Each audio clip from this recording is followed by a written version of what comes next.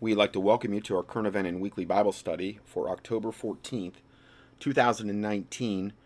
And today we're going to really be concentrating a lot on what is going on in California and all the different agendas afoot regarding that, because they want to bring that whole agenda to the rest of the nation. And what they're doing in California, they're beta testing right now to see how much they can get away with, how really dumbed down they believe the populace is. And I'm not talking about my listeners, I'm just saying people in general, what they can actually get away with. But before we get into that, I'm probably going to do almost a dedicated part on just, again, focusing back in on the Lord Jesus Christ and different things that we as Christians need to be really focusing in on in today's day and age, as opposed to just focusing in on all of the wickedness and the evil. So the first report is called Praise as a Way of Deliverance, by Derek Prince, one of the preachers I've played a lot in recent times. So this is about, a little over 10 minutes here.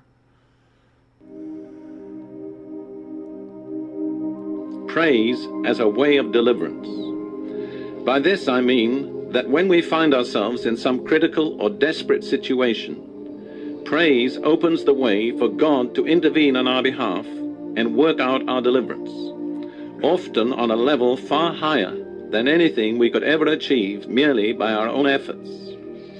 This general principle is stated in Psalm 50, verse 23. I'm going to read two different versions of this verse, which bring out different aspects of the truth. First of all, the King James. Whoso offereth praise glorifieth me, that's God speaking. And to him that ordereth his conversation aright will I show the salvation of God. Now, the New International Version of the same verse. He who sacrifices thank offerings honors me, and he prepares the way so that I may show him the salvation of God. Now, I'm not big on NIV. You all know that, okay? But it's just part of the video here. NIV was translated by, one of the translators was a rabid lesbian named Virginia Mollenkott, and it's got 64,098 less words than the KJV. But for the purposes of this video, I'm just going to go ahead and let this play. I think that's very significant, that alternative translation. From my understanding of the Hebrew language, I would say each is a legitimate translation. But you see that the one who offers praise prepares the way that God may show him his salvation. In other words, praise opens the way for God to intervene supernaturally on our behalf. God's salvation there means his deliverance, his help. When we're in desperate need and trouble, we don't have the answer to our own problems.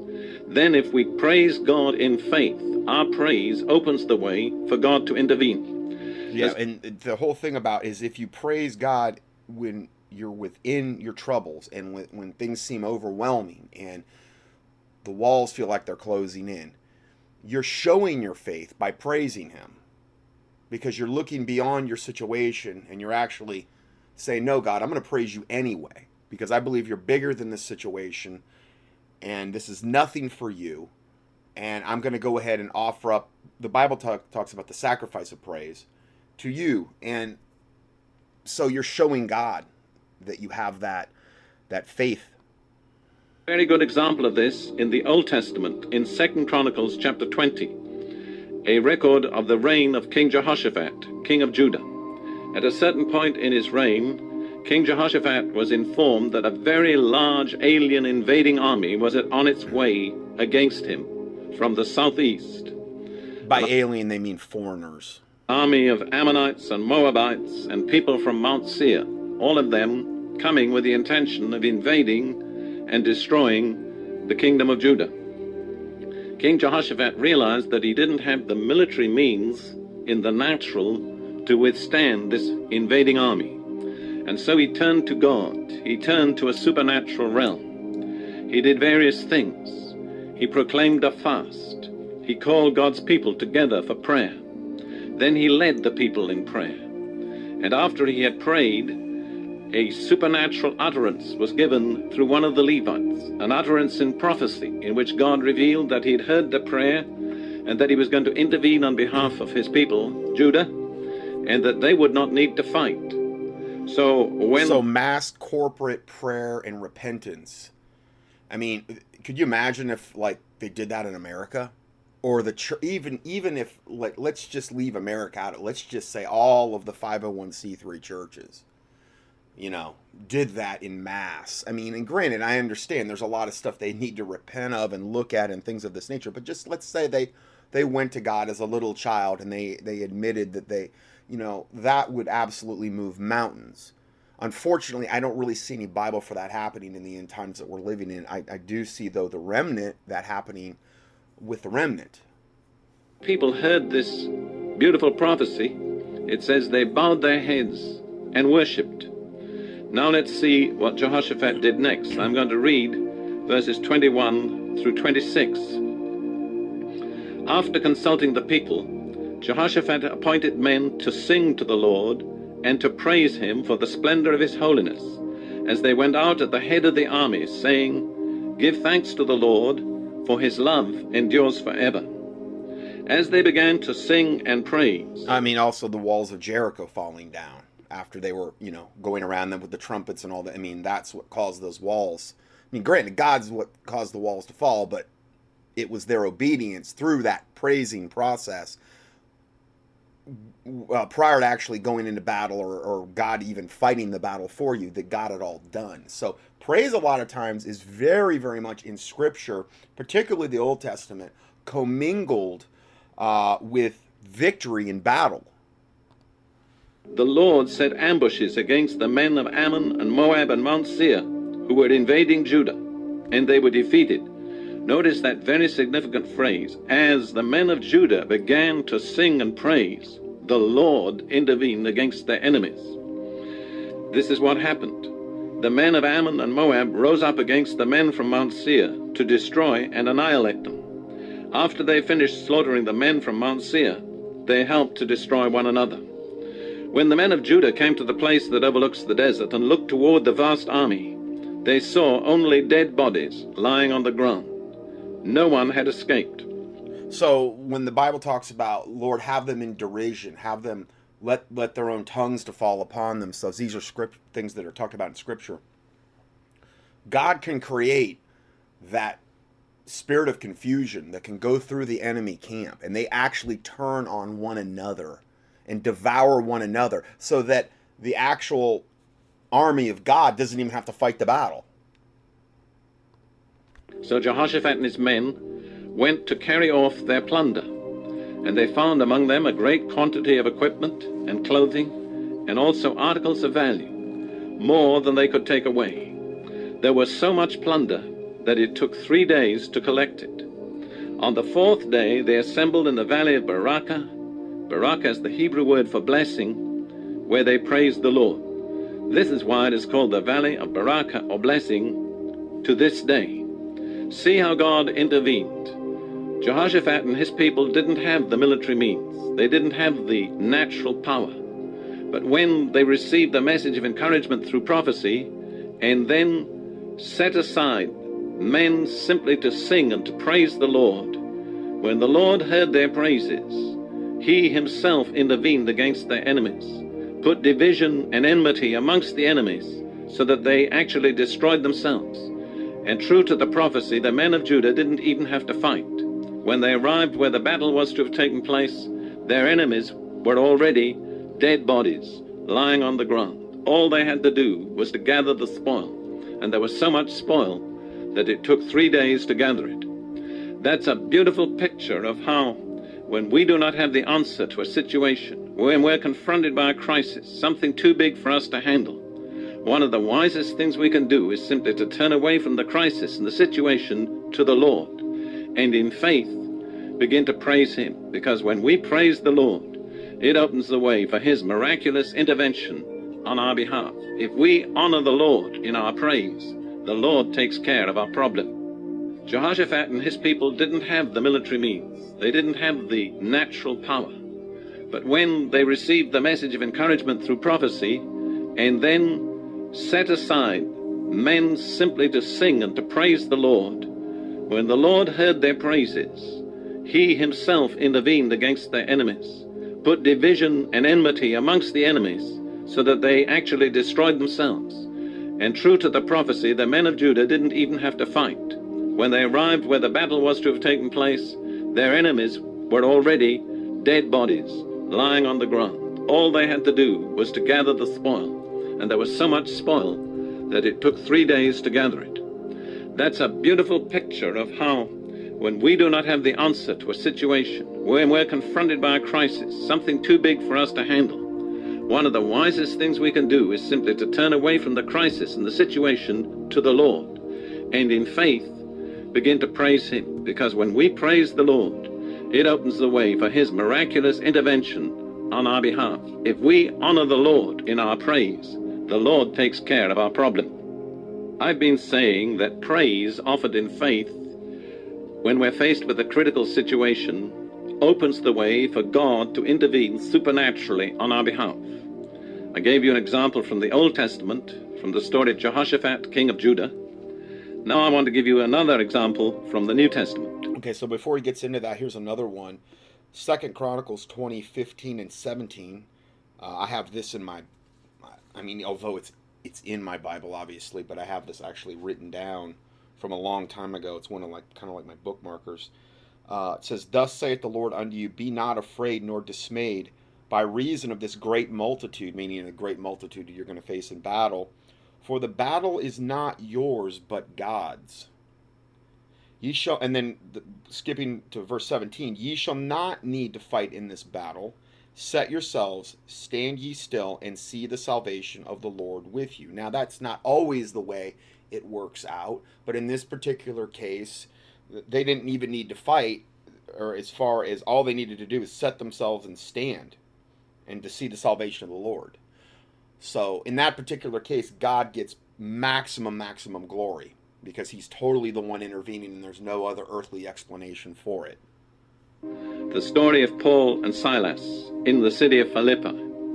You probably remember that Paul and Silas had arrived there for the first time to preach the gospel in a city of Europe, and things had been going quite well, and then Paul got involved with this girl with the spirit of fortune-telling, and he cast the evil spirit of fortune-telling out of the girl, and the whole city just broke into an uproar. And for no real adequate reason, Paul and Silas were treated as criminals. The magistrates had them severely flogged and then put them in prison. Now, here's how the story goes on from there. Acts chapter 16, verses 23 through 30. After they had been severely flogged, they were thrown into prison, and the jailer was commanded to guard them carefully. Upon receiving such orders, he put them in the inner cell and fastened their feet in the stocks. About midnight, Paul and Silas were praying and singing hymns to God, and the other prisoners were listening to them. Suddenly there was such a violent earthquake that the foundations of the prison were shaken. At once all the prison doors flew open, and everybody's chains came loose. The jailer woke up, and when he saw the prison doors open, he drew his sword and was about to kill himself, because he thought the prisoners had escaped.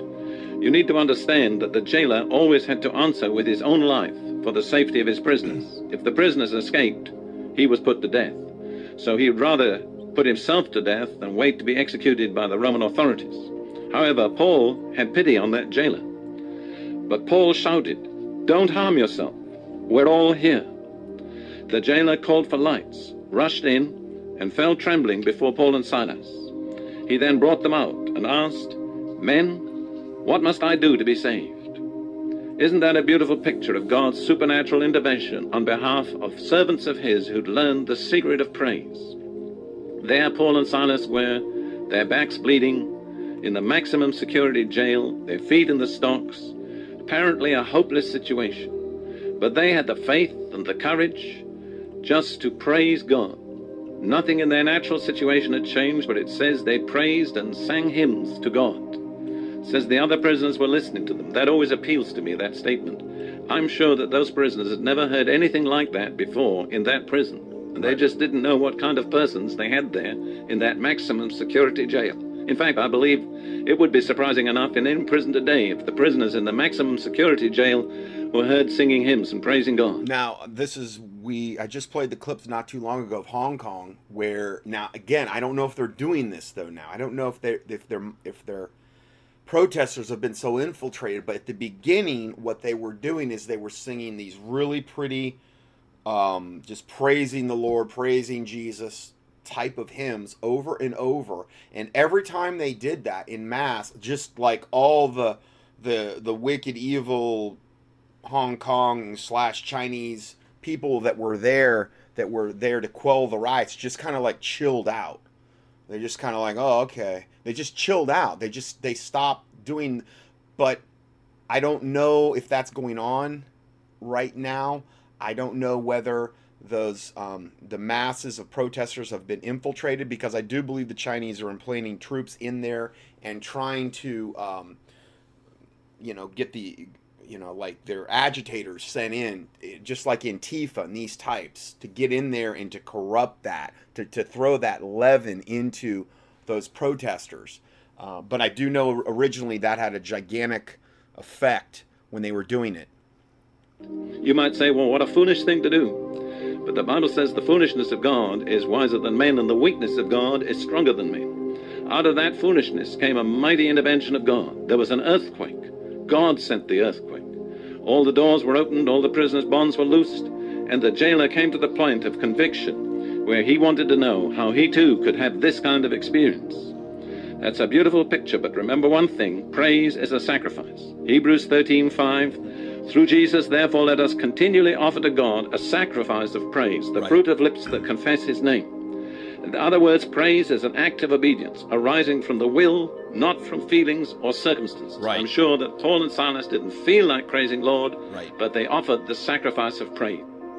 Okay, and that's pretty much the video. But yeah, that's a really great point he emphasized there. Then even if you're in a situation where you don't feel like praising God and you don't think he could, that might be the time he's most receptive, because he knows that you don't feel like doing it, and that maybe your faith is feeling like it's at a lower level at that moment.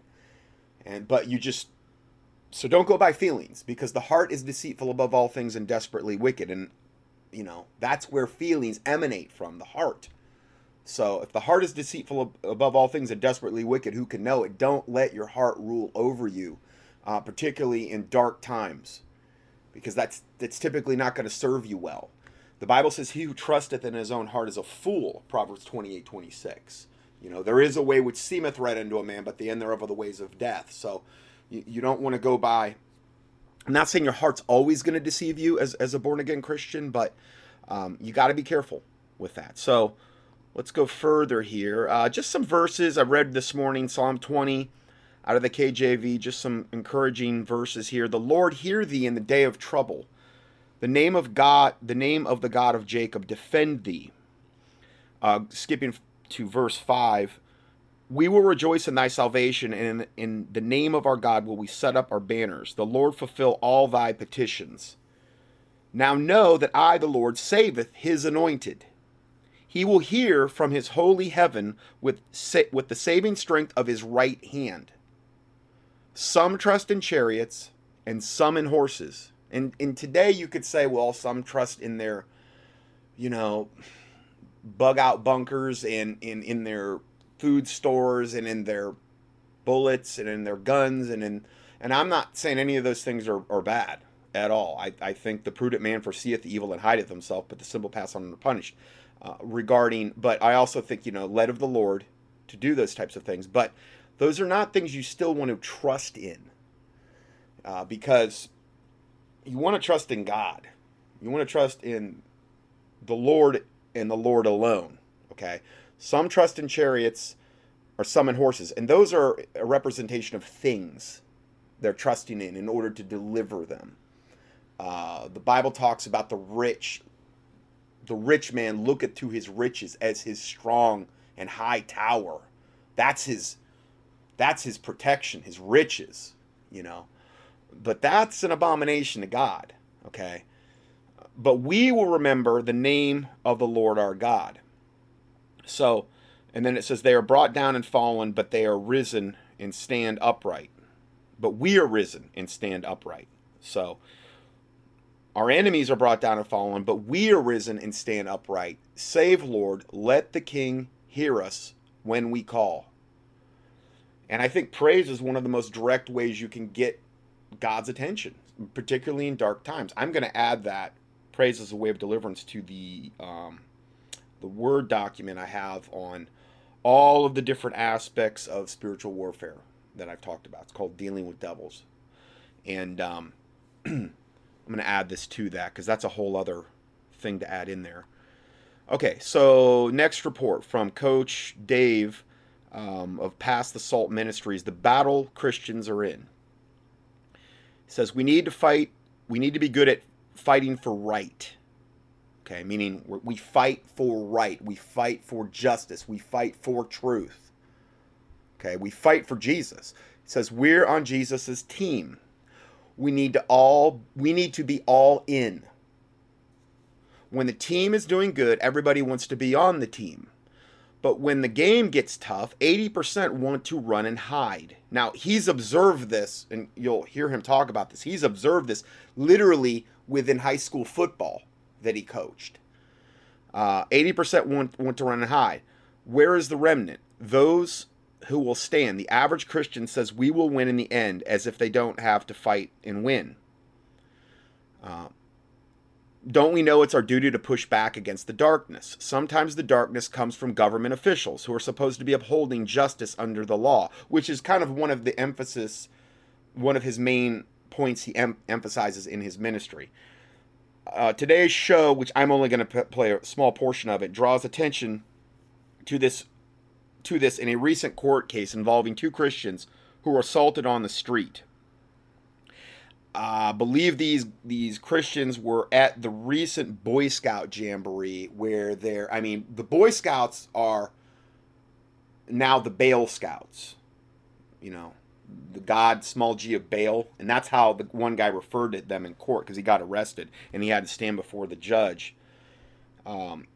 They're doing about every wicked thing you can imagine in the Boy Scouts and in the Girl Scouts now. I mean, it's horrible. And they were there to, kind of protest it. They were assaulted on the street. The case was dismissed unjustly without consideration of the evidence proving unlawful violence against them. Instead, the innocent plaintiffs were discriminated against by the commissioner's office, while a violent man was allowed to walk free. Is this equal justice? Will you stand up and fight injustice? Get involved. Sign up today for our mailing list. So I give you a link to that. It's CoachDaveLive.com. And then you can get to the mailing list from there. CoachDaveLive, oneword.com. So I'm going to go ahead and play, about 8 minutes of this. Sent me this morning, and Jared, Connor's getting it up there and ready for it. Chad just created this video, and I thought it kind of falls in. It's only 2 minutes. It kind of falls in line with what I want to talk about here today. So let's go ahead and play that thing. Chad has to put this together. Ancient Greek philosopher who had an interesting observation when it came to men on the battlefield. That realization he wrote down here. So let's discuss it. So this is an ancient Greek philosopher, and this was his observances of men on the battlefield. 1 out of every 100 men, 10 shouldn't even be there. 80 are just targets. 9 are the real fighters, and we are lucky to have them, for they make the battle. Amen. But the one is a warrior, and he will bring the others back.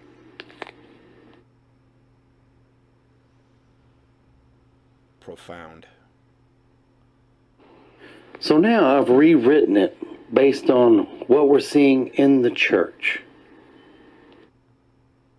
1 of every 100 men in the church, 10 shouldn't even be there.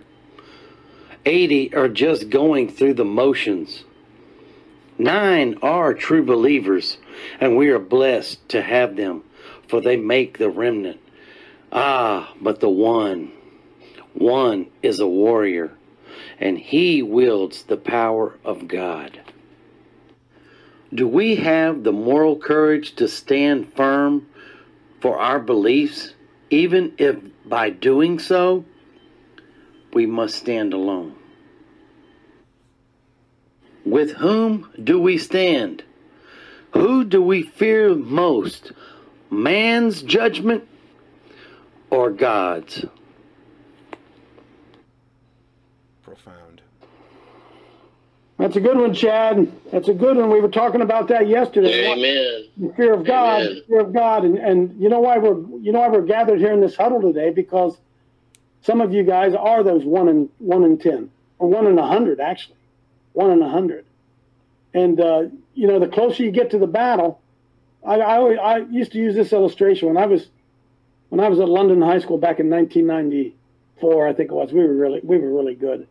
When we went to London in 1989, my first year at London, we had 38 guys on the team, and I realized that there were more football players walking the halls than there were on the field. Guys went out on the field; they weren't playing. So I began to work the halls, recruit players. And in 1989, we had 38 players, I think it was. And in 1994, 5 years later, we were pushing 100. I was afraid I was afraid I was going to run out of numbers. I thought I was going to have to put 1A or 101 on the uniform, or 102, because once we got good, everybody wanted to be on the team. I also remember that when we would go out and we would fight one of our bitter rivals, we had 196 guys lined up and stretching out on the field. It was what an army we were. We won because we just intimidated the other team because we had so many guys. That was part of it. But when we got into a game where somebody could actually beat us, we knew it was going to be a tough game. I knew this. And they were all lined up and they were doing the stretching before the game. I would walk up and down. I always walked up and down the aisle and gave a high five, slapped every kid on the helmet, gave him a high five, says, "Come on, man, we got a job to do," yada, yada, whatever it was I would say. But when we got into one of those battles where I knew because the other team was good as well, I was looking for 18. Chad, that's close to your number. I was looking for the 18 I knew I could really count on. I knew that there were at least 80. At least 80. They were just wearing the uniform. They had no intention of ever getting in the game, didn't want to be in the game unless we got way ahead, then they wanted to get in the game. But otherwise, when the battle was on the line, the game was on the line, and blood and snot was coming out of people's noses, 80 of those guys didn't want any part of the game. I was looking for the 18 guys I knew we could count on. It's the exact same thing Chad just talked about. The Gideon's Army.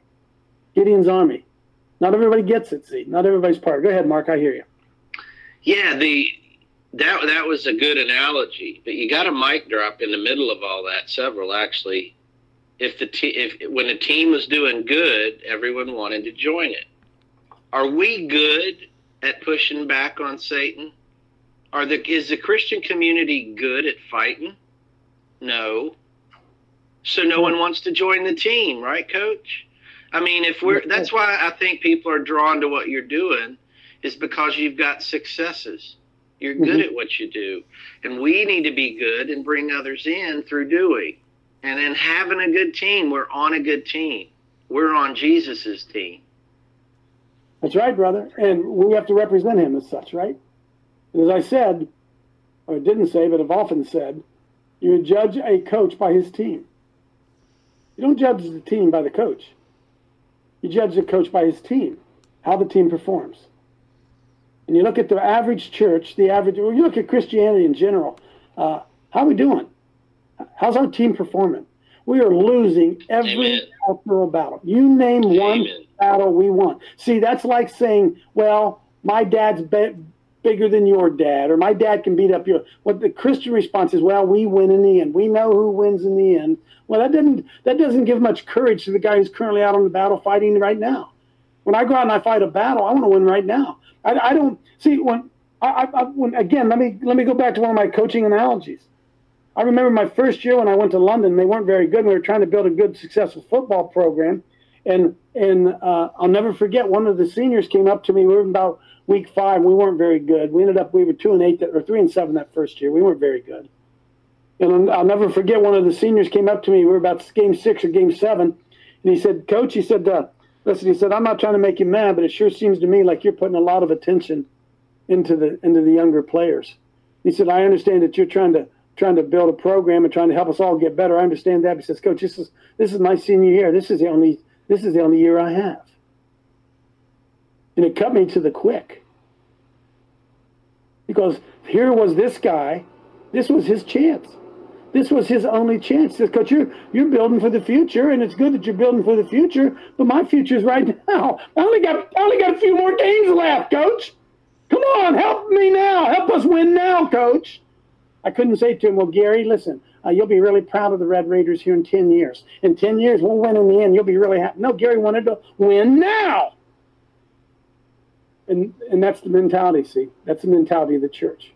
We won't say it, but it's cowardly fallback position. My dad will beat up your dad in the end. That's the cowardly fallback position. And we are all here right now for such a time as this, with a very short period of time, to be able to make an impact with our lives. And most of us are too damn cowardly to do anything about it. Exactly.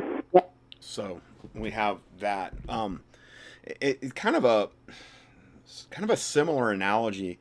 When my dad played high school football back in Columbiana, Ohio, he was so feared. Now, I'm not just hearing this from my dad. I've heard this from other people, that I know, like, during his junior and senior years, they had a pretty low turnout for the football team. And because he played every play, even in practice, 100%. And he was mean, too. He was a savage, my dad. He was so feared that there were swaths of people, that guys that would not even go out for the football team. And they were very, very good, though. The ones that did show up, it reminds me of, they were willing to gut it out through that kind of adversity that they're talking. Now, I understand, we're not talking about Christianity. These weren't Christians fighting for God. I'm just saying it goes along with what that Greek philosopher saw on the battlefield. And a lot of people didn't even show up when my dad was, and that was on his own team. So you can imagine how, he played against the opposing teams.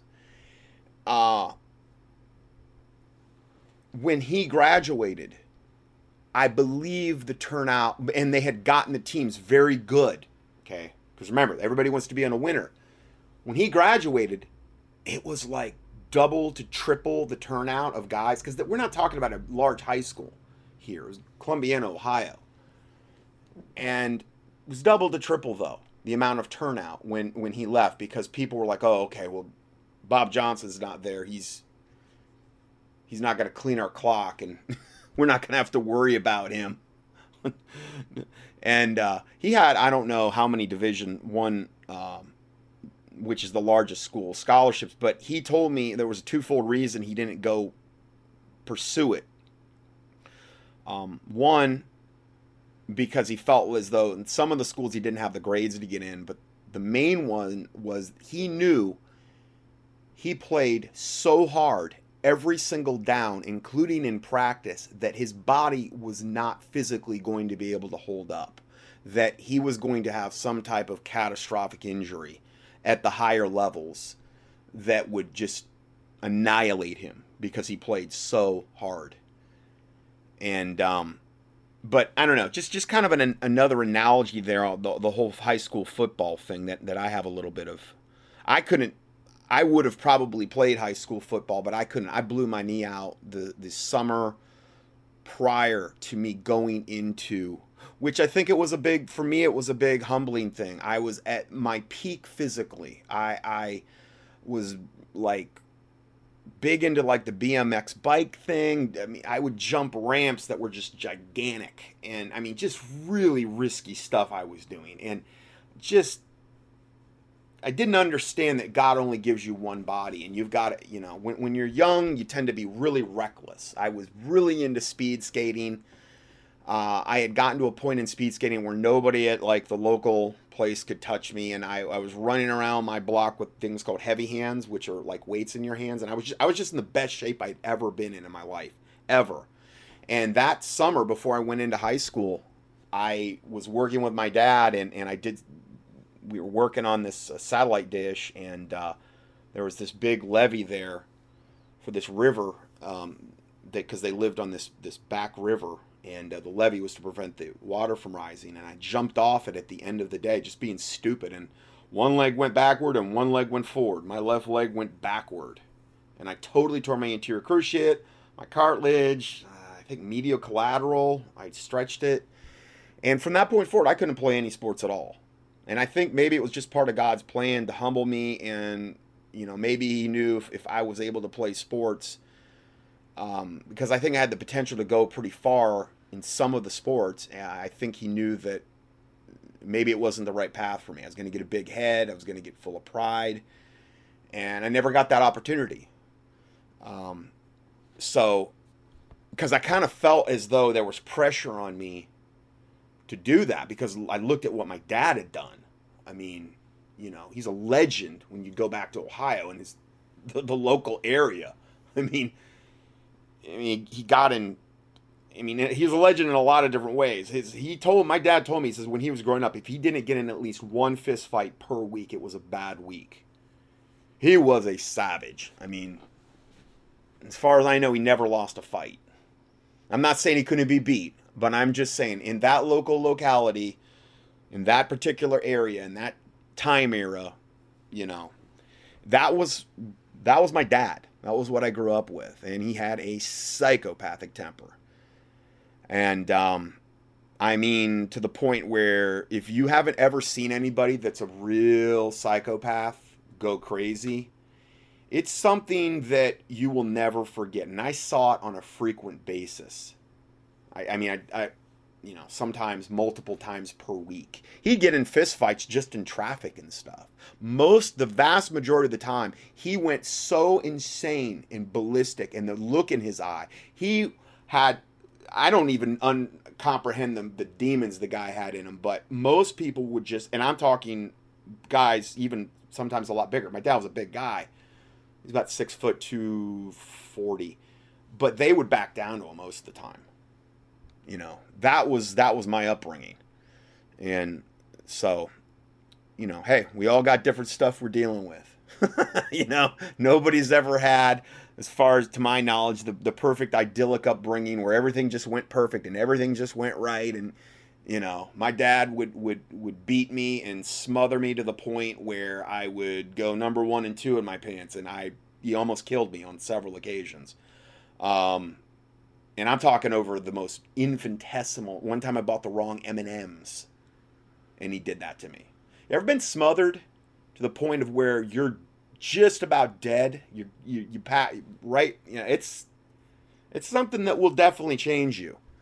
When you got a 240-pound guy on top of you, and he's got a pillow over your head, and you're not going anywhere, and you're dying, and it's something else. Let me tell you, it's something else. But hey, listen, I look at that, but then I look at what about all these children that are being sexually abused from like birth, and then sold into sex slavery, and then sacrificed. How is that compared to that?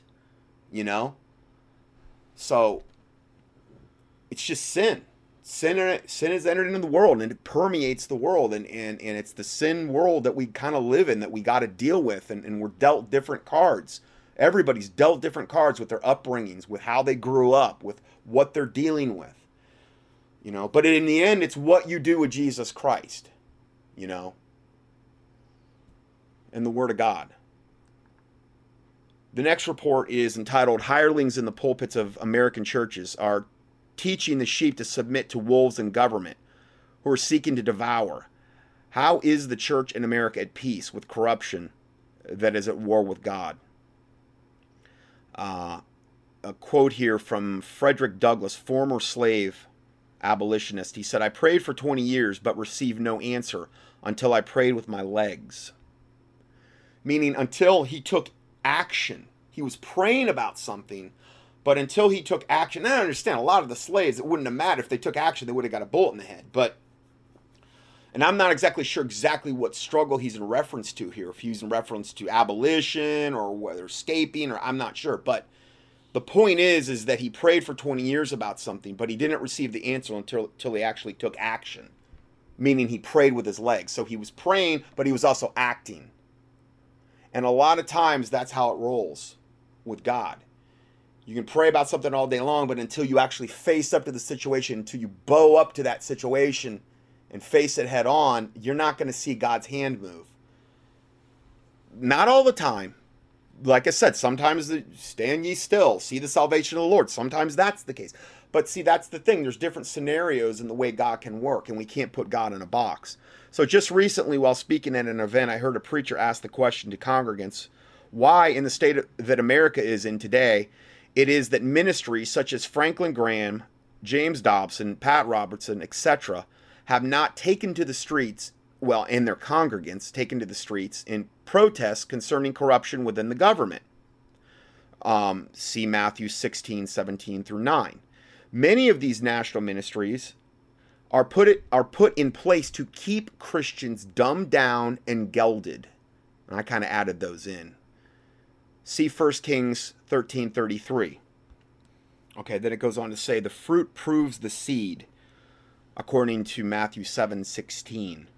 A wicked tree can't bringeth forth righteous fruit, but it brings forth wicked fruit. That's what he means by the fruit proves the seed. Whatever fruit that seed produced is, evidence of it. So, in fact, they are driving support to create opposition, teaching men to submit to corrupt government rather than God's moral law. Scripturally, they have it backwards and upside down. Now, if you can go to the keyword search box at contendingfortruth.com, just key in Romans 13. I've done a whole study on submitting to the government. Where does a Bible-believing Christian, where are we supposed to draw the line? And Romans 13 is in reference to a righteous government being a force of righteousness, but it does not apply to a wicked government that is doing wicked things. So that's what we have to, ferret out all of that to rightly divide the word of truth. So this, here's a brief video. Why does Billy Graham have a Hollywood star? Only one thing can explain. So Billy Graham's got his own Hollywood star. 33rd degree Freemason, Billy Graham, that was totally yoked up with the Catholic Church, that pointed a lot of people, well, he would point people in his crusades to go back to the Catholic Church. Works-based Black Death cult that's leading millions and billions to hell. He would point them back to that. I'm not saying Billy Graham never said anything good, or there wasn't things you couldn't glean from him. But I've done a whole study on him, on direct quotes from him and things that he did, just key in Billy Graham, that were just, blood-curdling, essentially, when you see what he was actually involved with. So let's go ahead and listen to this video here. Hollywood's fallen stars, Billy Graham.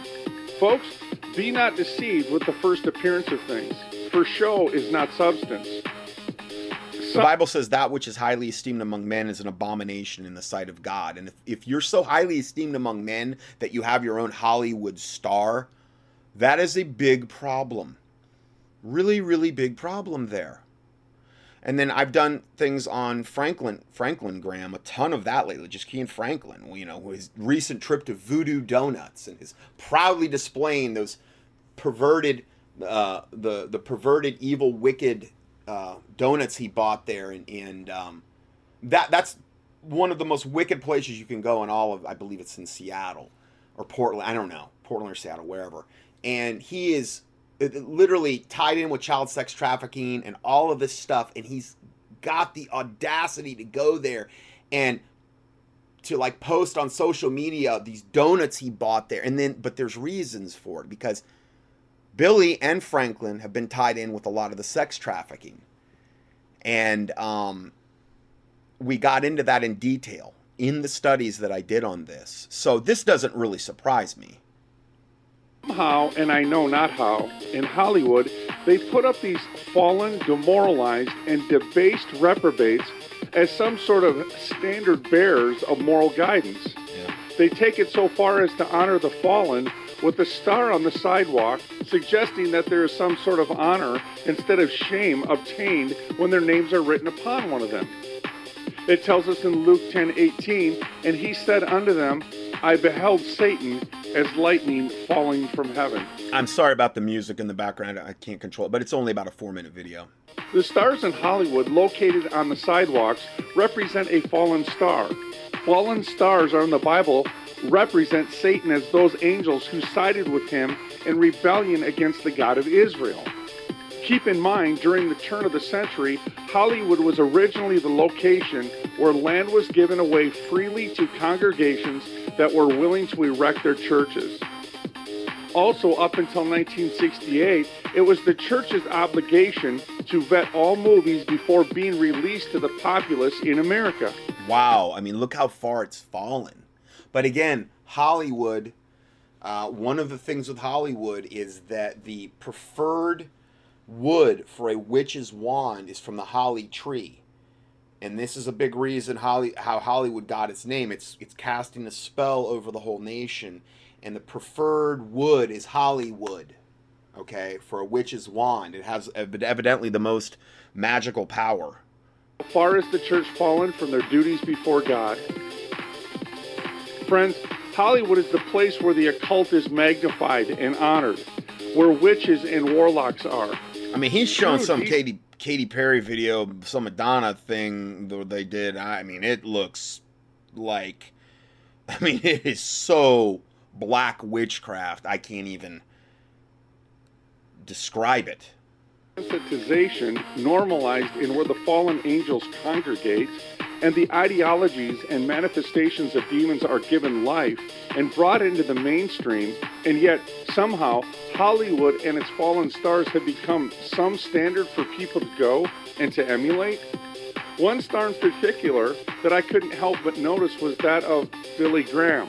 Yes, I said Billy Graham, the ecumenical preacher, the oneness evangelical, the evangelical pope, as they called him when living. It showed him sitting there with the devil pope, and he is a 33rd degree Freemason. It was on the Louisiana famous Freemasons website for a long time, and then some of the Christians got wind of it and they took it down. But I got the thing mirrored. I believe it's in my my attachment on him. This is well known. He's 33rd degree Freemason. The Bible says you can't bow the knee to God and the knee to Baal, and that's what you got to do, or supposedly you're doing in Freemasonry. You're honoring God, but you're also honoring the great architect of the universe, which is, essentially Baal in the Freemasonic religion. Why would Billy Graham have a Hollywood star? Pedophiles, homosexuals, child murderers, cult leaders, and advocates of every form of evil are praising Billy Graham, and yet Jesus Christ was hated, as were his disciples. 11 of the 12 were martyred. How does this make biblical sense? Jesus Christ was rejected and crucified, but somehow Billy Graham is accepted and praised by the world? Right.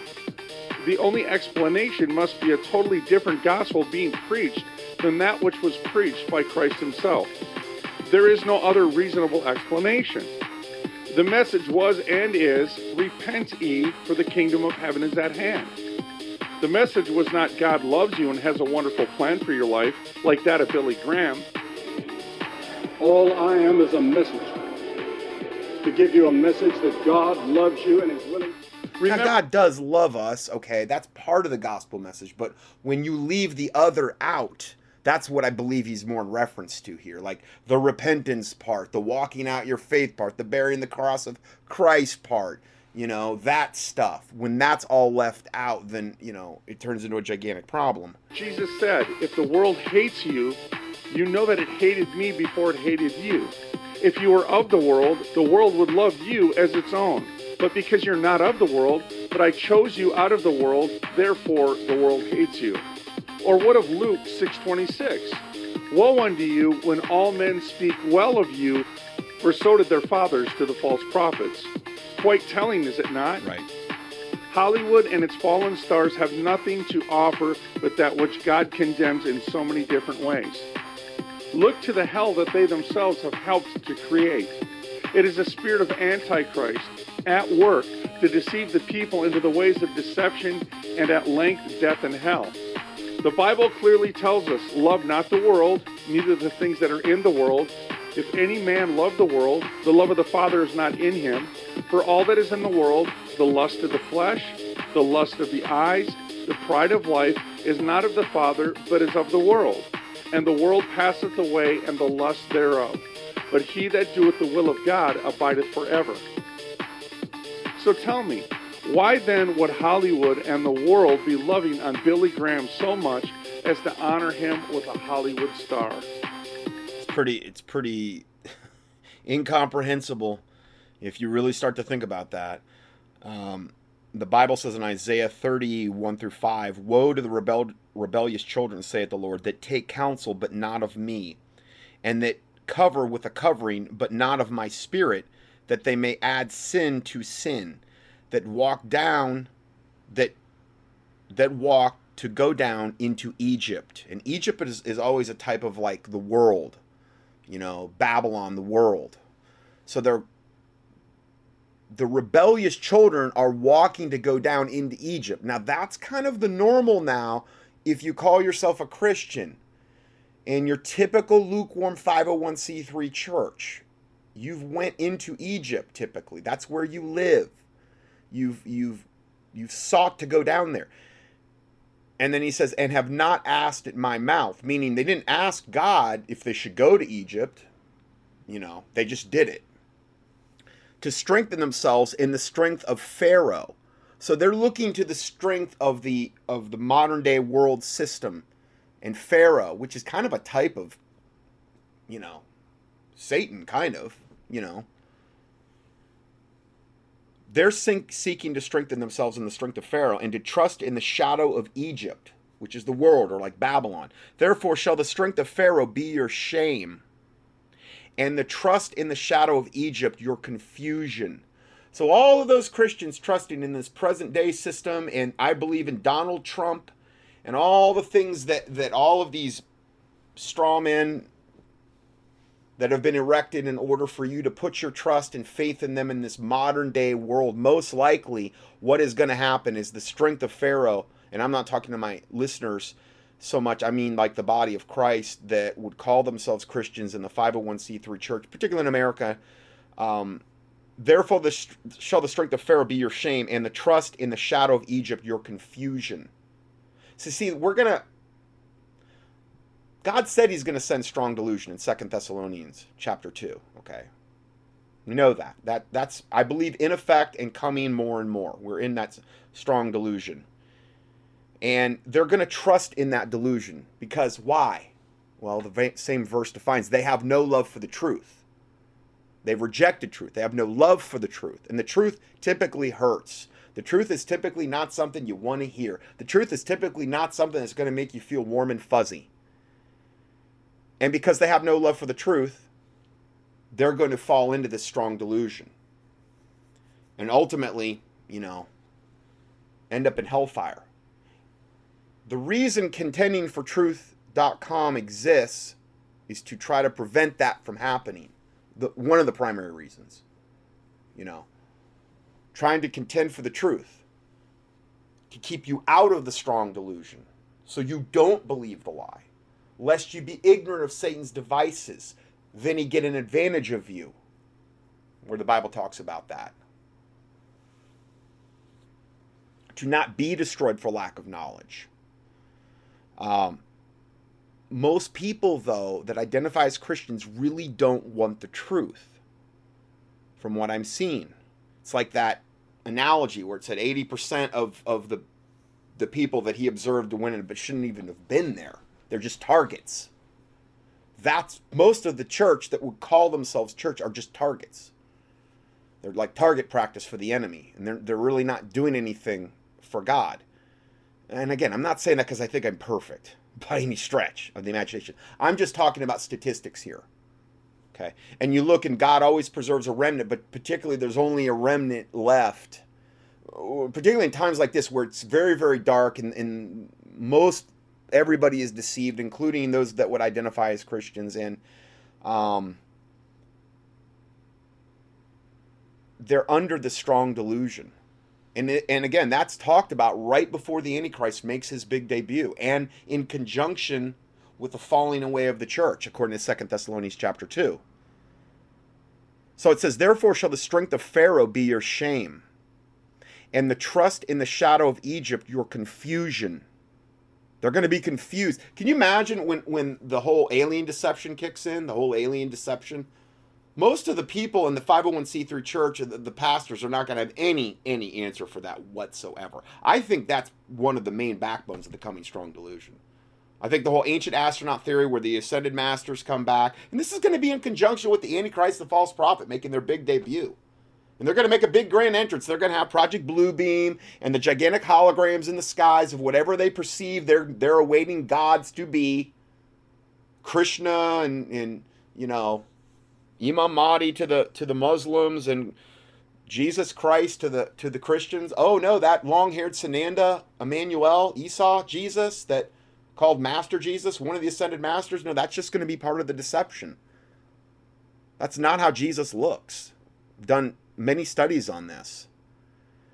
And the deception is going to be so vast and so overwhelming, and most likely in conjunction with gigantic, potentially alien ships, whether they're holograms or whether they're real, in conjunction with the ascended masters making their, in conjunction with the aliens making their big, in conjunction with them telling us we got our history all wrong, and we got our religions all wrong, and we've messed everything up, and we're their little science project that they created millions of years ago, and we've messed everything up so bad they got to come back and straighten out their creation.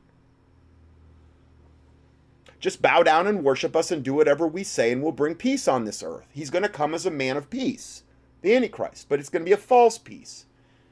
And they're going to deceive the whole world through signs and lying wonders and miracles, whereby they're going to deceive the whole world. And if it were possible, they shall deceive the very elect. They're going to have a lot of people working with them, like false prophets and things of this nature. And we haven't even got to that point yet. I mean, people are so deluded already now. Can you imagine how deluded they're going to be when that all kicks in? Because they've never been prepared by their churches to face any of this stuff. And even a ministry like this guy that's putting out these videos. I watched some of his videos and I'm like, there's some major like red flags that he needs to be educated on. But most of them just scoff at the whole alien agenda, the whole ascended master agenda. But it's like, yeah, but that fits so perfectly into the Antichrist, the false prophet, making their big debut. And bringing the New World Order out of the chaos of the destruction of the Old World Order. Bringing us from the age of Pisces into the dawning of the age of Aquarius. Like they talk about, like the New Agers talk about. I don't know. To me, it just fits perfectly like lock and key. And it's been one of the central themes of this ministry for years. So, I don't know. Maybe I'm totally wrong. But it just seems like it just keeps falling into place. So it says, therefore shall the strength of Pharaoh be your shame, and the trust in the shadow of Egypt your confusion. For his princes were at Zoan, and his ambassadors came to Hanes. They were all ashamed of the people that could not profit them, nor be in help nor profit, but a shame, and also a reproach. Isaiah 30:1-5. Going back to this report, it says, the first thing I would have you take notice of is that America's favorite preachers are not the standard of Christianity. Jesus Christ is actually the standard. Acts 4:12 says, neither is there salvation in any other, for there is none other name under heaven given among men whereby you must be saved.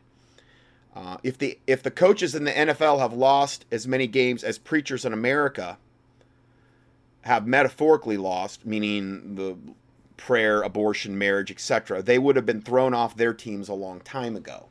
But no, they're held up as wonderful men like Billy Graham because they've compromised, because they've yoked up with the world, because they've yoked up with Catholicism and the Pope, and that all of that's going to end up in the one world religion under Antichrist, and the Pope's setting the stage for that stuff.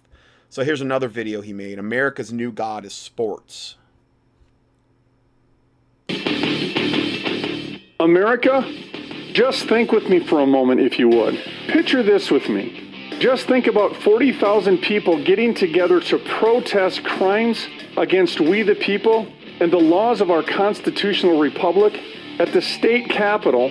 Do you realize that we could stop the crimes against we the people in 1 week? That is, when the people say that enough is enough. How is it that the American people have evolved into finding within themselves that it is normal to strip themselves of their clothes, paint themselves half purple and half yellow, put horns on their head, and then present themselves as absolute fools for the world to see, while screaming to the point of losing their voice along with any dignity that they may have had left? He's talking about the really moronic fans at like the NFL and the college games that just dress up in all of this garb and just, you know, shun any form of dignity at all and act like lunatics in order to root on their team. All of this, friends, over a bunch of full-grown men in tights fighting over a pig ball. Or what of a little golf ball? Or what of a baseball? A soccer ball? A little plastic puck? Or what of a volleyball? Or what of this one, friends? Cars driving in a big circle over 500 times. Welcome, free St. Louis in front of Cavalier. Score! Score! Vinny Cavalier! He wins it for the Lightning in overtime! He's showing clips from different games. One's hockey, one's basketball, and how insane the announcers get. Inside! The freshman up! Oh, and they go across! Rivio! Last chance to dance! Unbelievable! Oh, what a game! Unbelievable! What a game! UCLA! Yeah, baby! Yeah, baby! My kids never had noise! The Flames win it! He's showing hockey, and to me, hockey's like the quintessential essence, because I can't understand how they let them get in fist fights on the ice and say that's all right and that's okay. And there's like little children watching, growing up, thinking that's fine to do. It's fine to smack. I watched a documentary not too long ago about this guy. They're called enforcers, evidently, in hockey. And he was this legendary enforcer from a small town in Canada. And he wasn't even that great of a hockey player. But boy, oh boy, oh boy, he was raised. He was big. He was big, and he was raised to be like this unbelievable enforcer, and that was what was expected from him. It was the only reason he was even on the team, on this pro hockey team. I mean, we're talking the highest echelons this guy got to, but he was on, he was on all of these painkillers in the end and all these drugs, and he ended up just ODing while he was still playing, and his life was absolute total misery. And I mean, the injuries those guys have played, they all have brain damage. I mean, they get in fist fights every single night, and this is some kind of standard that's held up to, I mean at least in like most of the other sports, they're not getting in fist fights and having the referee step back and sanction the fist fights. I mean, to me, it's just, and then when they're little, when they're brought up in this in hockey, they do the same thing. The kids are doing it. They're getting in these gigantic, and then the referees step back and let them fight. It's like, wow, really? I mean, I can't wrap my head around hockey in particular. Hey, yeah, baby! 50! Wow! The Mountaineers have just beat the Michigan Wolverines! Did you know, America, that your sworn enemies are attacking you while you are entertaining yourselves out of your freedoms? Your enemies have stated that America's God is now their sports. And just think to yourself that you have been desensitized. Where are the biggest cathedrals in the land where people congregate to go and scream and yell and go crazy? Well, they're the stadiums. They're the stadiums. Now, there's a lot of different gods that people worship. You can have people congregating in stadiums to watch a rock concert and or a rap concert or whatever in that regard, or you can have football teams in there, or whatever you can have. I'm not saying every single thing that you could have righteous things going on at stadiums as well. I'm not saying you couldn't have that, but for the most part, they're places kind of where these fans go to worship their particular God, small g, in some particular ways. I'm not saying everybody is like that, but I think a lot of them are. I mean, I remember back in Florida, one of my best friends I grew up with, and they're not saved. I've given them many tracks. They know where I stand, but my friend, he's got a wife named Diane, and she went to FSU, Florida State University, and I am telling you that is, I mean, it's a whole other level with some of these colleges. I mean, they go, I guess, like the night before, they have like these powwows, because they're the Seminoles, and they have these powwows, and they get around, and they have these drum circles, and they do all this stuff, and I literally, there's a lot of, I mean, honestly, there's a lot of devils and demons involved here, guys, because, I mean, a lot of this is just getting our eyes off Jesus Christ, you know. I'm not saying that I think, well, if you watch a college or a pro football game or whatever now and then, you're going to go to, I'm not saying that, okay? I'm not going to do that. I'm talking about people that it's like their life. You know, it's like, this is my life, this is my God, and this is what my life is kind of based off of.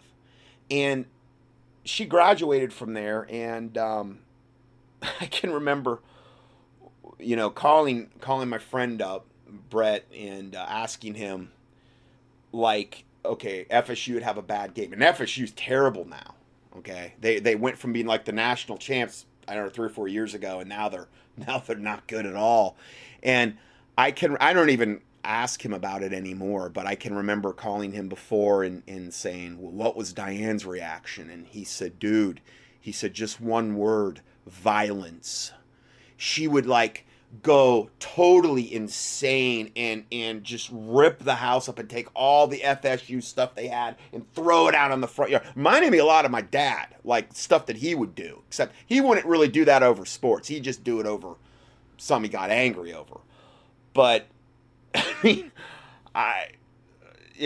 like, she got some major demons going to that school or something. Maybe she had them before she went in, but I mean, the way a lot of these people take sports, it's like, it is like their God. Into believing that there's something wrong with them that are fighting for your freedoms. Just think about what I'm saying. America has been so stupefied to believe that the preacher is too radical when preaching out against them that murder innocent babies in their womb. That sounds pretty radical to me. But not the sports commentators that act like hoodlums on a double shot of caffeine when the game is going in the direction that they would have it go. Friends, is it too radical to preach out against them that advocate crimes against nature, homosexuality? Or what of this? To preach out against crime and corruption within our government. This is the whole purpose of the church, friends. Right. The church is called to be the moral compass of society. Yeah, I mean, the reality is I shouldn't have to have contendingfortruth.com. This religion, hopefully, I mean, if ideally in an ideal situation, this ministry doesn't exist.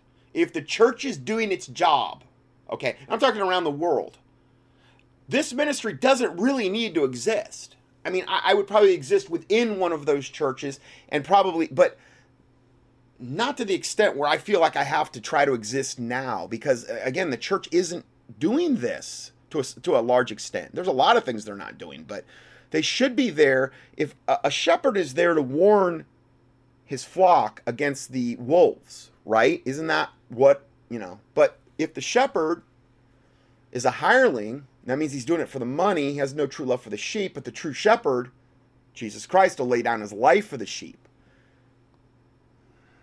And when this goes, all goes.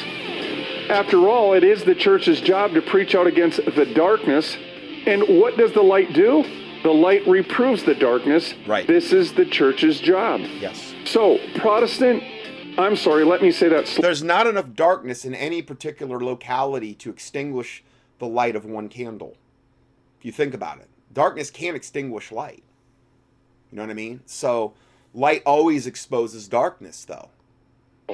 Protestants, the reason that America is where America is today, because the professed church is no longer proclaiming the gospel of Jesus Christ to a repentant nation. I mean to say, why would America repent when it is the church that is entertaining themselves out of their liberties, right, while they're being entertained through... They're having Super Bowl parties at the churches. And they're having jumbotrons in the churches now, where they're showing the game. Here's an advertisement for one. It's Sunday, February 7th, 3 p.m. at City Church. Game start time at 3:28. Bring your favorite party snack and comfortable, camping chair. And, it's crazy. Sports. I know many of you across the country in your churches are prepared. This is David Middlebrook, the Church Law Group. To have Super Bowl parties as well.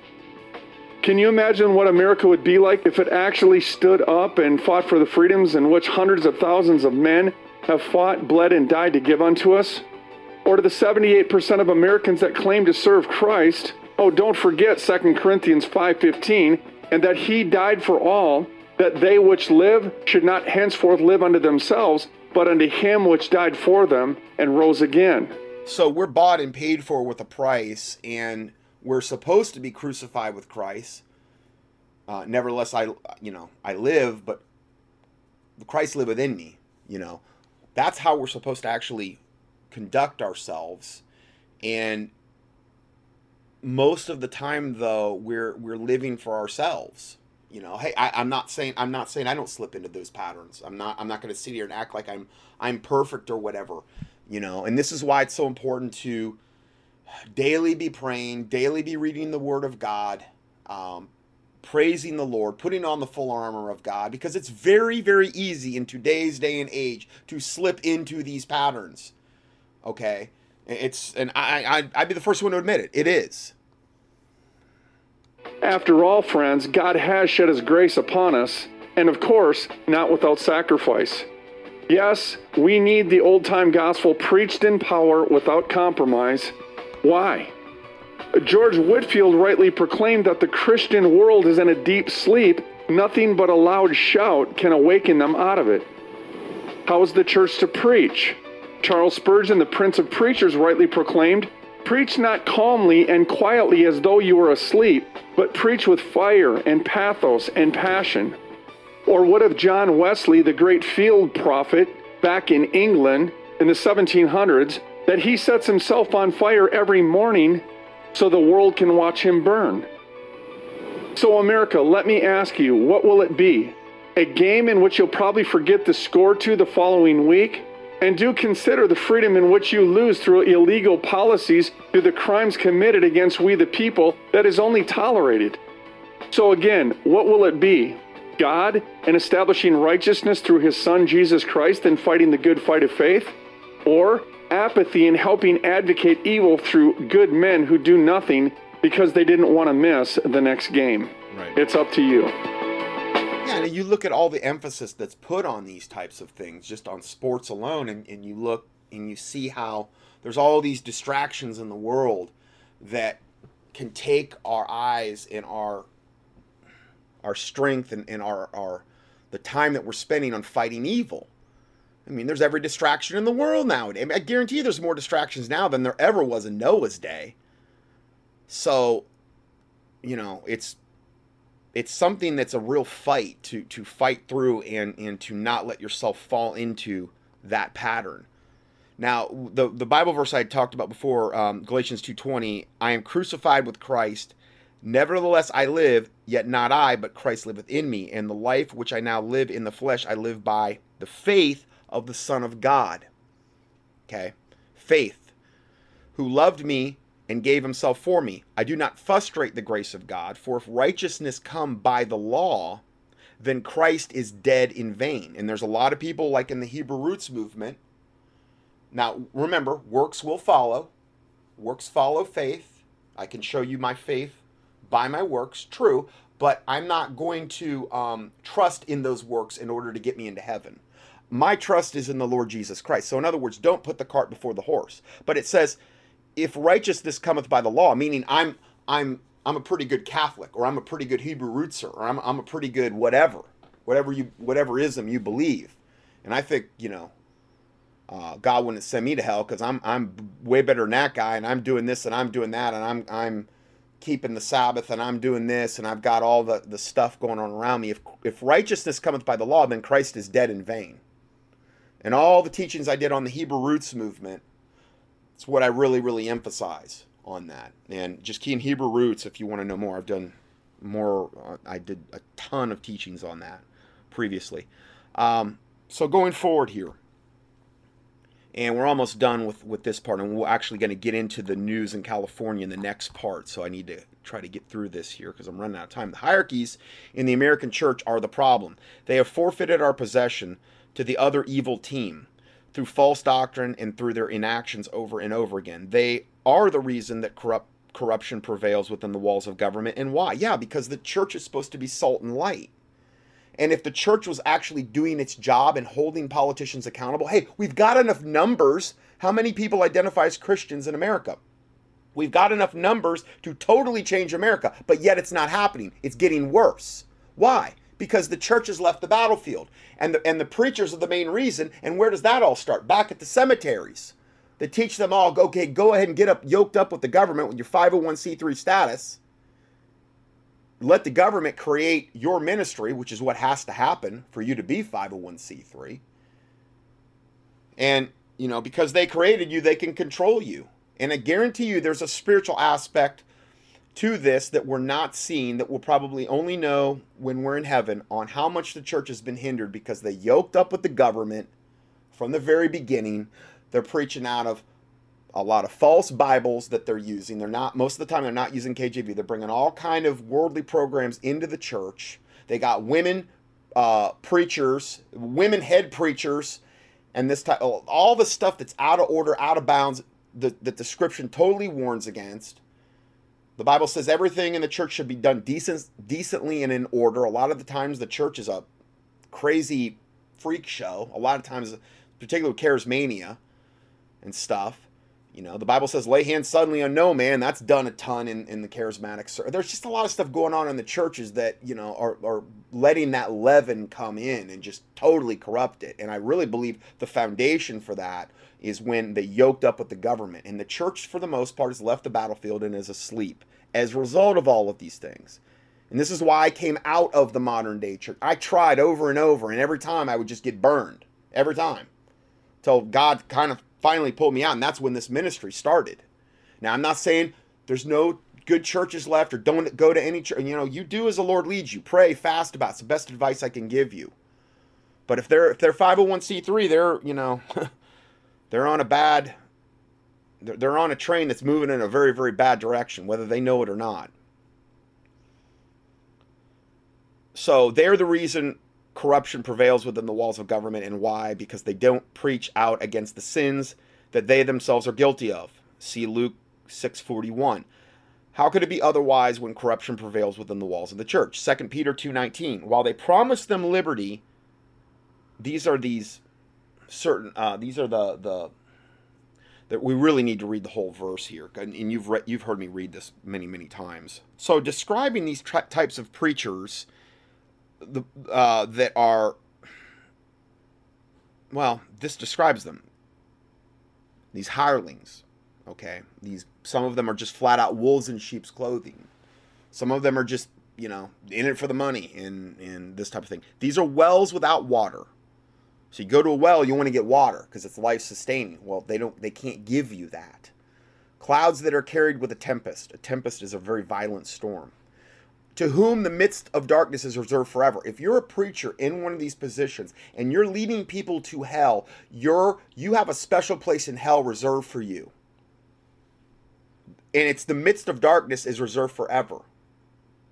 For when they speak great swelling words of vanity, you just heard me quote this verse last study, they beckon you, essentially. They allure through the lusts of the flesh, through much wantonness, and that's why these feel-good churches allure through the lusts of the flesh. Oh, it feels so good here. Yeah. You're not hardly getting any truth at all. And you're definitely not prepared for what's coming in the end times. But it feels so good being here. They allure through the lust of the flesh. Through much wantonness, those that were clean escape from them who live in error.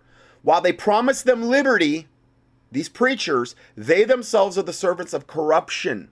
For of whom a man is overcome, of the same he is brought into bondage. Now here's the deal. You go to one of these churches, and at first, and I've been there, done it, okay? I'm telling you from experience. You go to one of these churches, and at first you're like, oh man, no, this is No. There's a lot of red flags. But if you stay in the church, if you ignore those red flags, if you know Scripture, and you're like, this is bad. I sense a lot of leaven here. There's big red flags here, and I shouldn't be here. Well, guess what?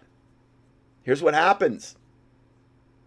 For of whom a man is overcome, of the same he's brought into bondage. If you willingly go down there and you put your body in that church and come under the authority of that preacher who's out of the will of God, who is yoked up with the government, who is reading from a false Bible version and got every other things going on that are bad, scripturally speaking, you're going to be brought into bondage. And these are chains you can't see. And they may slowly come upon you. And this is how a lot of people get stuck in these types of churches. And sometimes maybe the church was good. And then all of a sudden they get a new pastor, something happens, or some leaven comes into the church. And then all of a sudden it starts to permeate. That's what the Bible talks about in 1 Corinthians chapter 5. It said, purge that one out. Turn such a one over to Satan for the destruction of the flesh, that the soul may be saved in the day of the Lord. And in 1 Corinthians 5, a man had taken I believe it was his stepmom, to be his wife. And he says, it is reported commonly that there's fornication among you. He's talking to a church here. Now think about, this is common now, this type of stuff. I'm not saying this is always common, but there's probably a lot of other stuff going on in the average church that's just as bad as this, that nothing's being said about, as long as those tithes keep coming into the pastor or to the church. A lot of times that'll buy you a lot of indulgences, if you know what I mean. Okay? It is reported commonly that there's fornication among you, and such fornication is not as so much named among the Gentiles, meaning even the Gentiles don't do this stuff, that one should have his father's wife. Now, I'm assuming that's his stepmom, because it doesn't say his own mother, which would be a whole other level of, whoa. And it says, and you're puffed up. You're proud. You're proud of yourself and have not mourned. You should be mourning, but you're actually proud of yourself. That you think you're so spiritually with it that you can have one of your congregants steal his dad's mom and still be in the church. You think you're delivered to do these things. Where does it also talk about that? Jeremiah 7, 11, and 14. If you read those chapters, ultimately what it's talking about is when the church was, this was the Jews in this particular case, they were so with it. They were baking cakes to the Queen of Heaven, okay, which is total idolatry, Queen of Heaven. They were sacrificing their sons and daughters unto Moloch, burning them alive, okay. And they thought they were right with God. They literally did. Read Jeremiah 7, 11, and 14. They did. And God said, I've never told you to do any of these things. And it ultimately says, God to them, it says, turn, to not pray for them. I'm sorry. To not even pray for them, because I won't hear your prayer. They've crossed the line. I won't hear your prayers anymore. Don't even bother. Don't even bother. They've been turned over a reprobate mind. They've crossed that line. Now, when that happens, I don't know. That's kind of God's economy. That's his business. And I'm not telling you to stop praying for people. It's just that there is a time where God will say. And I think it's when you think you're a Christian and you're sacrificing your sons and daughters, or you're literally in open idolatry, and you think you're still doing God's will. Your conscience is so seared with a hot iron. You've been so turned over to a reprobate mind. You're so demonically controlled, and you've probably been given multiple instances to repent, but yet you still don't do it. Well, eventually, your conscience gets seared with a hot iron, and you're turned over to a reprobate mind. And you're giving heed to seducing spirits and doctrines of the devil, speaking lies and hypocrisy, like the Bible talks about.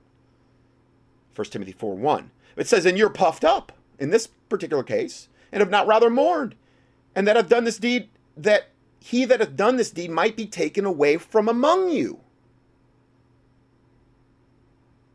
And it says, in the name of the Lord Jesus Christ, when you're gathered together in my spirit with the power of the Lord Jesus Christ, to deliver such an one to Satan for the destruction of the flesh. He's telling you to deliver one of your own congregants to Satan, to purge him out of the church and deliver him to Satan for the destruction of the flesh. Why? That the spirit may be saved in the day of the Lord Jesus Christ. Your glorying is not good. Know ye not that a little leaven leaveneth the whole lump? So the churches have all this leaven in them, and they're totally permeated with it, and it's just the new normal. It's just the new normal. They're glorying in their shame. But he says, what is the remedy? Purge out therefore the old leaven. That leaven is always a type of sin. Jesus Christ said, beware of the leaven of the Pharisees and Sadducees, which is their doctrine.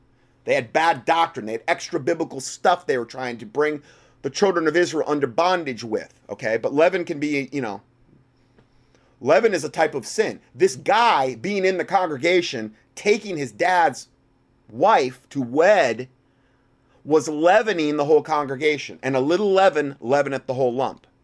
Purge out the old leaven, that ye may be made a new lump, as ye are unleavened. For as even Christ our Passover is sacrificed for us. Let us, I wasn't even planning on reading this. And then it says, I wrote unto you in an epistle not to company with fornicators. People having sex outside of marriage in the church. We're not supposed to company with them. Well, how many people in the church are fornicators? They're having sex outside of marriage. How many? I mean, I wonder what the percentage in America is. Now, I understand you could hide that and you could get one of those over on the church and they wouldn't know. And but not to say God couldn't show the pastor. I think he would if the church was really right. But he says not to come to fornicators, but see, not altogether with the fornicators of this world, which is kind of normal, or with the covetous, or with the extortioners, or with idolaters, for then you must needs go out of the world. Meaning, if you tried to not company or have any interaction with fornicators, or covetous people, or extortioners, or idolaters, which is just your average unsaved person, then you'd have to go to another planet. You can't do that. But more specifically, but now I've written unto you not to keep company if any man that is called a brother, or a sister in Christ, be a fornicator, or covetous, or an idolater, or a railer, or a drunkard, or an extortioner. With such an one know not to eat. Because if you eat with him, it's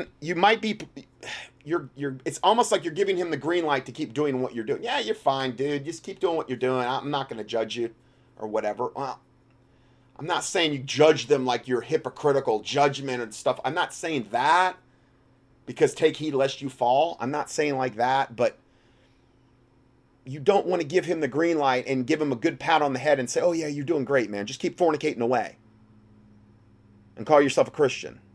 You're not doing him any favors, in other words. And you're potentially, that's potentially going to affect you, because a little leaven leaveneth the whole lump. And all that sin might just start to jump on you, which is what the Bible's talking about here, where you purge out the old leaven from the church. This is never done, though. 1 Corinthians 5, I can't ever remember a church I've ever been in where this has actually been done. Or talked about, really. For what have I to do to judge them that are without? Do ye not judge them that are within? Meaning we're supposed to judge those that are within the church. Not hypocritical, not sanctimonious, not when you have a beam in your own eye and you're judging the speck in your brother's, but you judge righteous judgment, as Jesus said. And here's the thing, if we would judge ourselves, we would not be judged. That's the key. If we would just judge ourselves according to Scripture and live in fear of God, then, we're not going to be judged. You can eliminate God's chastisement in that particular situation, because for whom the Lord loveth, he also chastisement. And if you be without chastisement, then you're bastards. What is a bastard? An illegitimate son. So if you're going and you're fornicating and you're doing all this bad stuff and calling yourself a Christian and you're having no chastisement of God, most likely you're not a Christian, because the Holy Spirit should be there to convict you if he lives inside you. But them that are without, meaning those in the world, God judgeth. Therefore put away from among yourselves that wicked person. So kick that person out of your church until they either get right with God, repent, then they can come back. But they've been turned over to Satan. What does that mean? Well, what happened to Job when he was turned over to Satan? Essentially, to a certain extent. Bad things. Now, what would that be? That would be God's chastisement. And if that guy, even if he had married his dad's wife, if you saw big time chastisement on him, once he got kicked out of the church, if he'd been turned over to Satan, that's a very good sign. That means he could still be saved. That means that he, he could still repent. He could be like that prodigal son and return. That's a good sign. But if you saw no chastisement of God from him and he just stays without woman and everything's going honky-dory, it's like, ooh, okay. Well, either way, you've still done the right thing. So, going back to this report, and I'm way over on time. I apologize. These are also the ones that have somehow convinced the rest of Christendom that the lukewarm is the temperature that the Lord has set when it comes to his children, and that they are to walk out their walk in lukewarmness. Yet Jesus said the contrary in Revelation 3:16. It says, because thou art lukewarm. This is to the Laodicean church. This is to the church in Revelation of all the churches he talked about in chapter 2 and in chapter 3. This is the last one he addressed, and this is the most severe rebuke he gave to any of the churches. Jesus said, because thou art lukewarm and neither cold nor hot, I will spew thee out of thy mouth. So as Christians, we don't want to be lukewarm. We want to be either hot or cold. Well, again, you don't want to be cold because, that's not where you want to be as a Christian. You want to be on fire for God. That's where we really want to be. And if we're lukewarm, it says he's going to spew us out of our mouth. So how diametrically opposed to Scripture can Americans become? Hebrews 1:7 tells us, who maketh his angels spirits and ministers a flame of fire. What the church in America has become is a group of saltless, effeminate, and spineless men who fail to judge themselves. Psalm 119:30, and then also if we would judge ourselves, we would not be judged, and therefore have no power to confront the world, according to Matthew 7:3, with the message of repentance, for the kingdom of heaven is at hand, Matthew 3:2. The church is called to bear testimony against corruption, Matthew 10:18, and because they fail to be the salt, they are simply trodden under feet of men, and so it is. The Spirit of the Lord will not bear witness to their compromise and lies, 1 John 5:9-12. Matthew 5:13 says, ye are the salt of the earth, but if the salt have lost his savor, this is Jesus Christ saying this, if the salt has lost his savor, wherewith shall it be salted? It is thenceforth good for nothing, but it is cast out and to be trodden under the foot of men. What do we hear from the church hierarchy today? Well, God is on his throne. Jesus is coming back. Trust Jesus. Throw up your hands up in hopelessness. Yet again, Scripture commands Christians that they are to occupy till he comes, according to Luke 19:13. Now, this is regardless of if you're pre-trib belief, mid-trib, pre-wrath, post-trib, whatever your belief system there, we're to still occupy till he come. Don't you still want to see, even if you believe in pre-trib, don't you still want to see people saved out of the flaming fire of hell and not have an attitude of, well, I'm going to be out of here before it gets really bad. Therefore, well, tell that to all the Christians that have been killed in the last 100 years around the planet because they were Christians, particularly in other countries. They weren't raptured, in other words. These hirelings are teaching the congregates to stand down instead of standing up and protest with their lives, if need be. Luke 12:4. Well, hey, absent for the bodies to be present with the Lord. The church is to be the barracks that the soldiers of the cross are to be spiritually equipped from. Ephesians 6:12-18. They are opening up the gates to the wolves, meaning the bad preachers in the churches, according to John 10:12, so that the sheep may be devoured. Matthew 26:15. This guy's got a lot of scripture in there. But he's just basically giving you the verses. And I'll give you the PDF for this date is going to be October 14, 2019 at contendingfortruth.com. It's all free. So you can go and print off the whole thing if you like. So, John Knox said, for now, the common song of all men is, now this was back in his day, okay, long time ago, we must obey our kings, be they good or be they bad, for God has so commanded. Oh, really? And then he says, now granted, this is kind of like Old English, so let me kind of translate a little bit. It says, true it is, God has commanded kings to be obeyed. And then I put in the but. But that which they commit against his glory, meaning those kings that commit bad things against his glory, he has commanded no obedience. Exactly. That's the whole thing of Romans 13 that I did in my teaching. Again, Romans 13. Just key it in at contendingfortruth.com. That verse, those portions of scriptures only apply. And see, that's another thing the church does. They teach you obey the government, do whatever they say, because they're a force for good, according to Romans 13. No, they're not a force for good at this point. I'm not saying no aspects of the government have any forces for good. And yes, there are still, good things there. But when they're telling you to do something against the word of God, they're not acting as an emissary of God. They're not acting as a force for good. They're acting as a force for Satan. So you obey God rather than man. And if it costs you your life, oh well. Absent from the body is to be present with the Lord. That's just the way it is as a Christian. Oh well. You get to go spend eternity and be with Jesus Christ forever, as opposed to hellfire forever, and then the lake of fire. I mean, that's it's about as simple as that.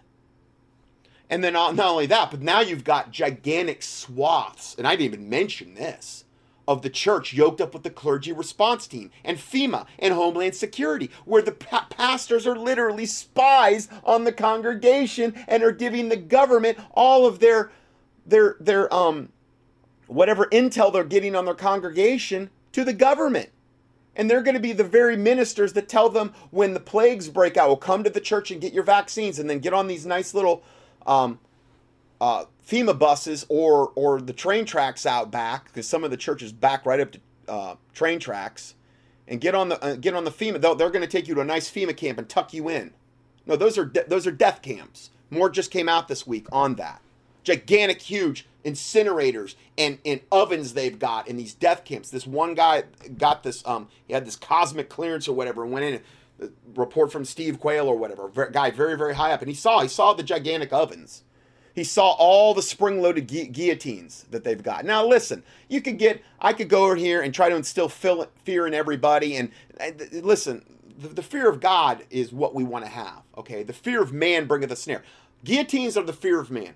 Ovens are the fear of man, okay? All of those things are being done, though, to make sure that they're going to get the maximum amount of people terrorized enough where they will deny the Lord Jesus Christ when you're put before those guillotines and have to face those ovens or whatever. That's why they're there. That's why they want people to kind of let this leak out, that they've got these guillotines everywhere where they're going to behead us. What's another reason they want to do that? Well, not only does it inflict maximum terror, but the organs are preserved when they guillotine you. Okay, they don't have to worry about poisoning you with gas. That's going to ruin the organs. Okay, if they shoot you, well, that's gonna the lead is going to pollute the organs or whatever. Or so guillotines are the most efficient way for them to get their organ harvesting. Okay, and listen, and again, I'm not saying, I said all the stuff at the very beginning of this report about praise as deliverance and those Bible verses from like Psalms and stuff. That's what we want to focus in on. God always does preserve a remnant. Okay, so I'm not here to have everybody in fear about guillotines and big gigantic incinerators and ovens like that, like a lot of the people in alternative media seem to want to do, because they'll talk about these things and they won't commingle scripture with any of it. Okay, you got Doomsday Dave Hodges, you got Debbie Downer Tavares, you got a lot of these people out there that are putting out really good information, but they're not nearly commingling it with enough scripture. It's just fear of man, fear of man. And I'm not going to do that. But I will make you aware of it, though. But I'm not going to sit here and dwell on it either. Okay, God's bigger than all that. God's bigger than the guillotines. God's bigger than the ovens. God's bigger than all the Chinese and the Russian troops on our soil or any other advanced weaponry they might have. Remember the verses about Elijah last week when he opened the eyes of his servant and he says, wow, there's more with us than there are with them. He saw flaming chariots of fire. But you got to have the faith to believe that. Because if you don't have the faith to believe it, you're not going to most likely appropriate God's protection in that, because without faith it is impossible to please God. You can't do it. Faith cometh by hearing, and hearing by the word of God. Man, I'm really over on time here. So let's see here. The American church will call for prayer yet fail to act. The hirelings of the day apparently have forgotten to read the book of Acts. The scripture is clear on the matter. The body without the spirit is dead. So faith without works is dead. True, but works is not what saves you, though. Okay, you're saved by grace through faith, and that not of yourselves. It is the gift of God, not of works, lest any man should boast. Because God will not share his glory with anybody. Okay, so just don't put the cart before the horse. Now, 1 Timothy 1:18, This charge I commend unto thee, son Timothy, according to the prophecies which went on before thee, that thou mightest a good warfare. That's what we're supposed to do. We're to warist a good warfare. Man, woman, child, whatever. We're all called to battle. Now, granted, we're part of the body of Christ, and not everybody's called to do the same thing. And can the finger say to the eye, depart of me, I have no need? No, we're not all called to do exactly the same thing, but we are all called to warfare, I believe. Christianity is a battle. I mean, if that was the case, why are we putting on the full armor of God? Why does it say instruct all Christians to put on the full armor of God every day? Because we're going to Dairy Queen? Or the supermarket? Now, granted, you could go to Dairy Queen in the supermarket and actually be engaged in a big spiritual battle. You could. I mean, you know what I mean? You could. Who knows what you might encounter there. But from a spiritual standpoint, that's why you put on the full armor of God, because you're going into battle. Christianity is a battle waged against the invisible foes who are always alert and ever seeking to entrap, deceive, and ruin the souls of men. I end with E.M. Bounds, who stated, the Christian's life is no picnic or excursion, or it shouldn't be. It is not entertainment or a pleasure trip. It involves effort, wrestling, and struggling, according to Acts 14:22. It demands putting forth the full energy of your spirit in order to frustrate the foe and be, in the end, more than a conqueror, according to Romans 8:37. It is not a flower-strewn path, no rose-scented affair from start to finish. It is spiritual warfare. It is a battle, not a game. From the moment they first draw their spiritual swords, Christian warriors are compelled to endure hardness as a good soldier of Jesus Christ, according to 2 Timothy 2:3. I mean, I'm sorry, but you just don't hear this kind of preaching in most churches. What a misconception many people have of the Christian life. How little the average church member appears to know of the character of the conflict of its demands upon them. How ignorant they seem to be of the enemies they will encounter if they are to serve God faithfully. So if you start doing something and you start moving in God's direction, don't expect it to be a bed of roses. A lot of times that's when you'll get attacked the worst, because the devil's going to try to frustrate your plans. Okay? So let me read that last sentence again. How ignorant they seem to be of the enemies they will encounter if they are to serve God faithfully and succeed in getting to heaven and receive a crown of life, according to Matthew 7:13. They scarcely seem to realize that the world, the flesh, and the devil will oppose their onward march and will totally defeat them unless they give themselves to constant vigilance and unceasing prayer, according to Revelations 12:17, which says, and the dragon was wroth with the woman and went to make war with the remnant of her seed, which keep the commandments of God and have the testimony of Jesus Christ.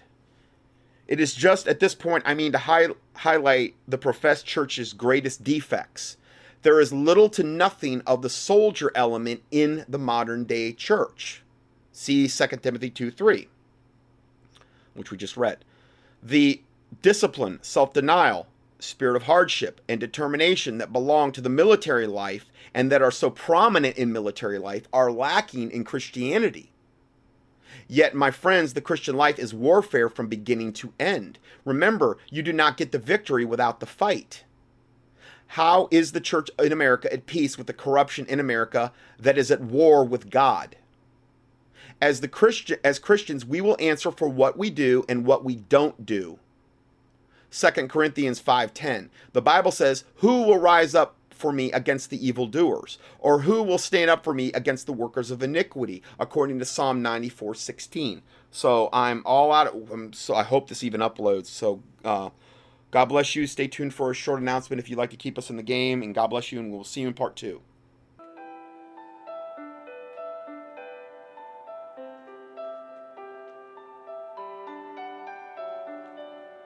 Scott Johnson's 1,000 plus audio teachings and PDF documents are available for free 24/7 on the internet at contendingfortruth.com. That's CONTENDINGFORTRUTH.com. In addition, we also offer a free Christian current event and health email newsletter. You can sign up at contendingfortruth.com. These email newsletters typically only generate about 3 to 6 emails per month if you subscribe to both lists. Please prayerfully help us to continue this work. For mail correspondence or to support this ministry, our mailing address is Scott Johnson, 2359 Highway 70 Southeast, number 321, Hickory, NC 28602. or on the internet, a PayPal donation link can be found at contendingfortruth.com. Thank you, and may the Lord Jesus Christ richly bless you.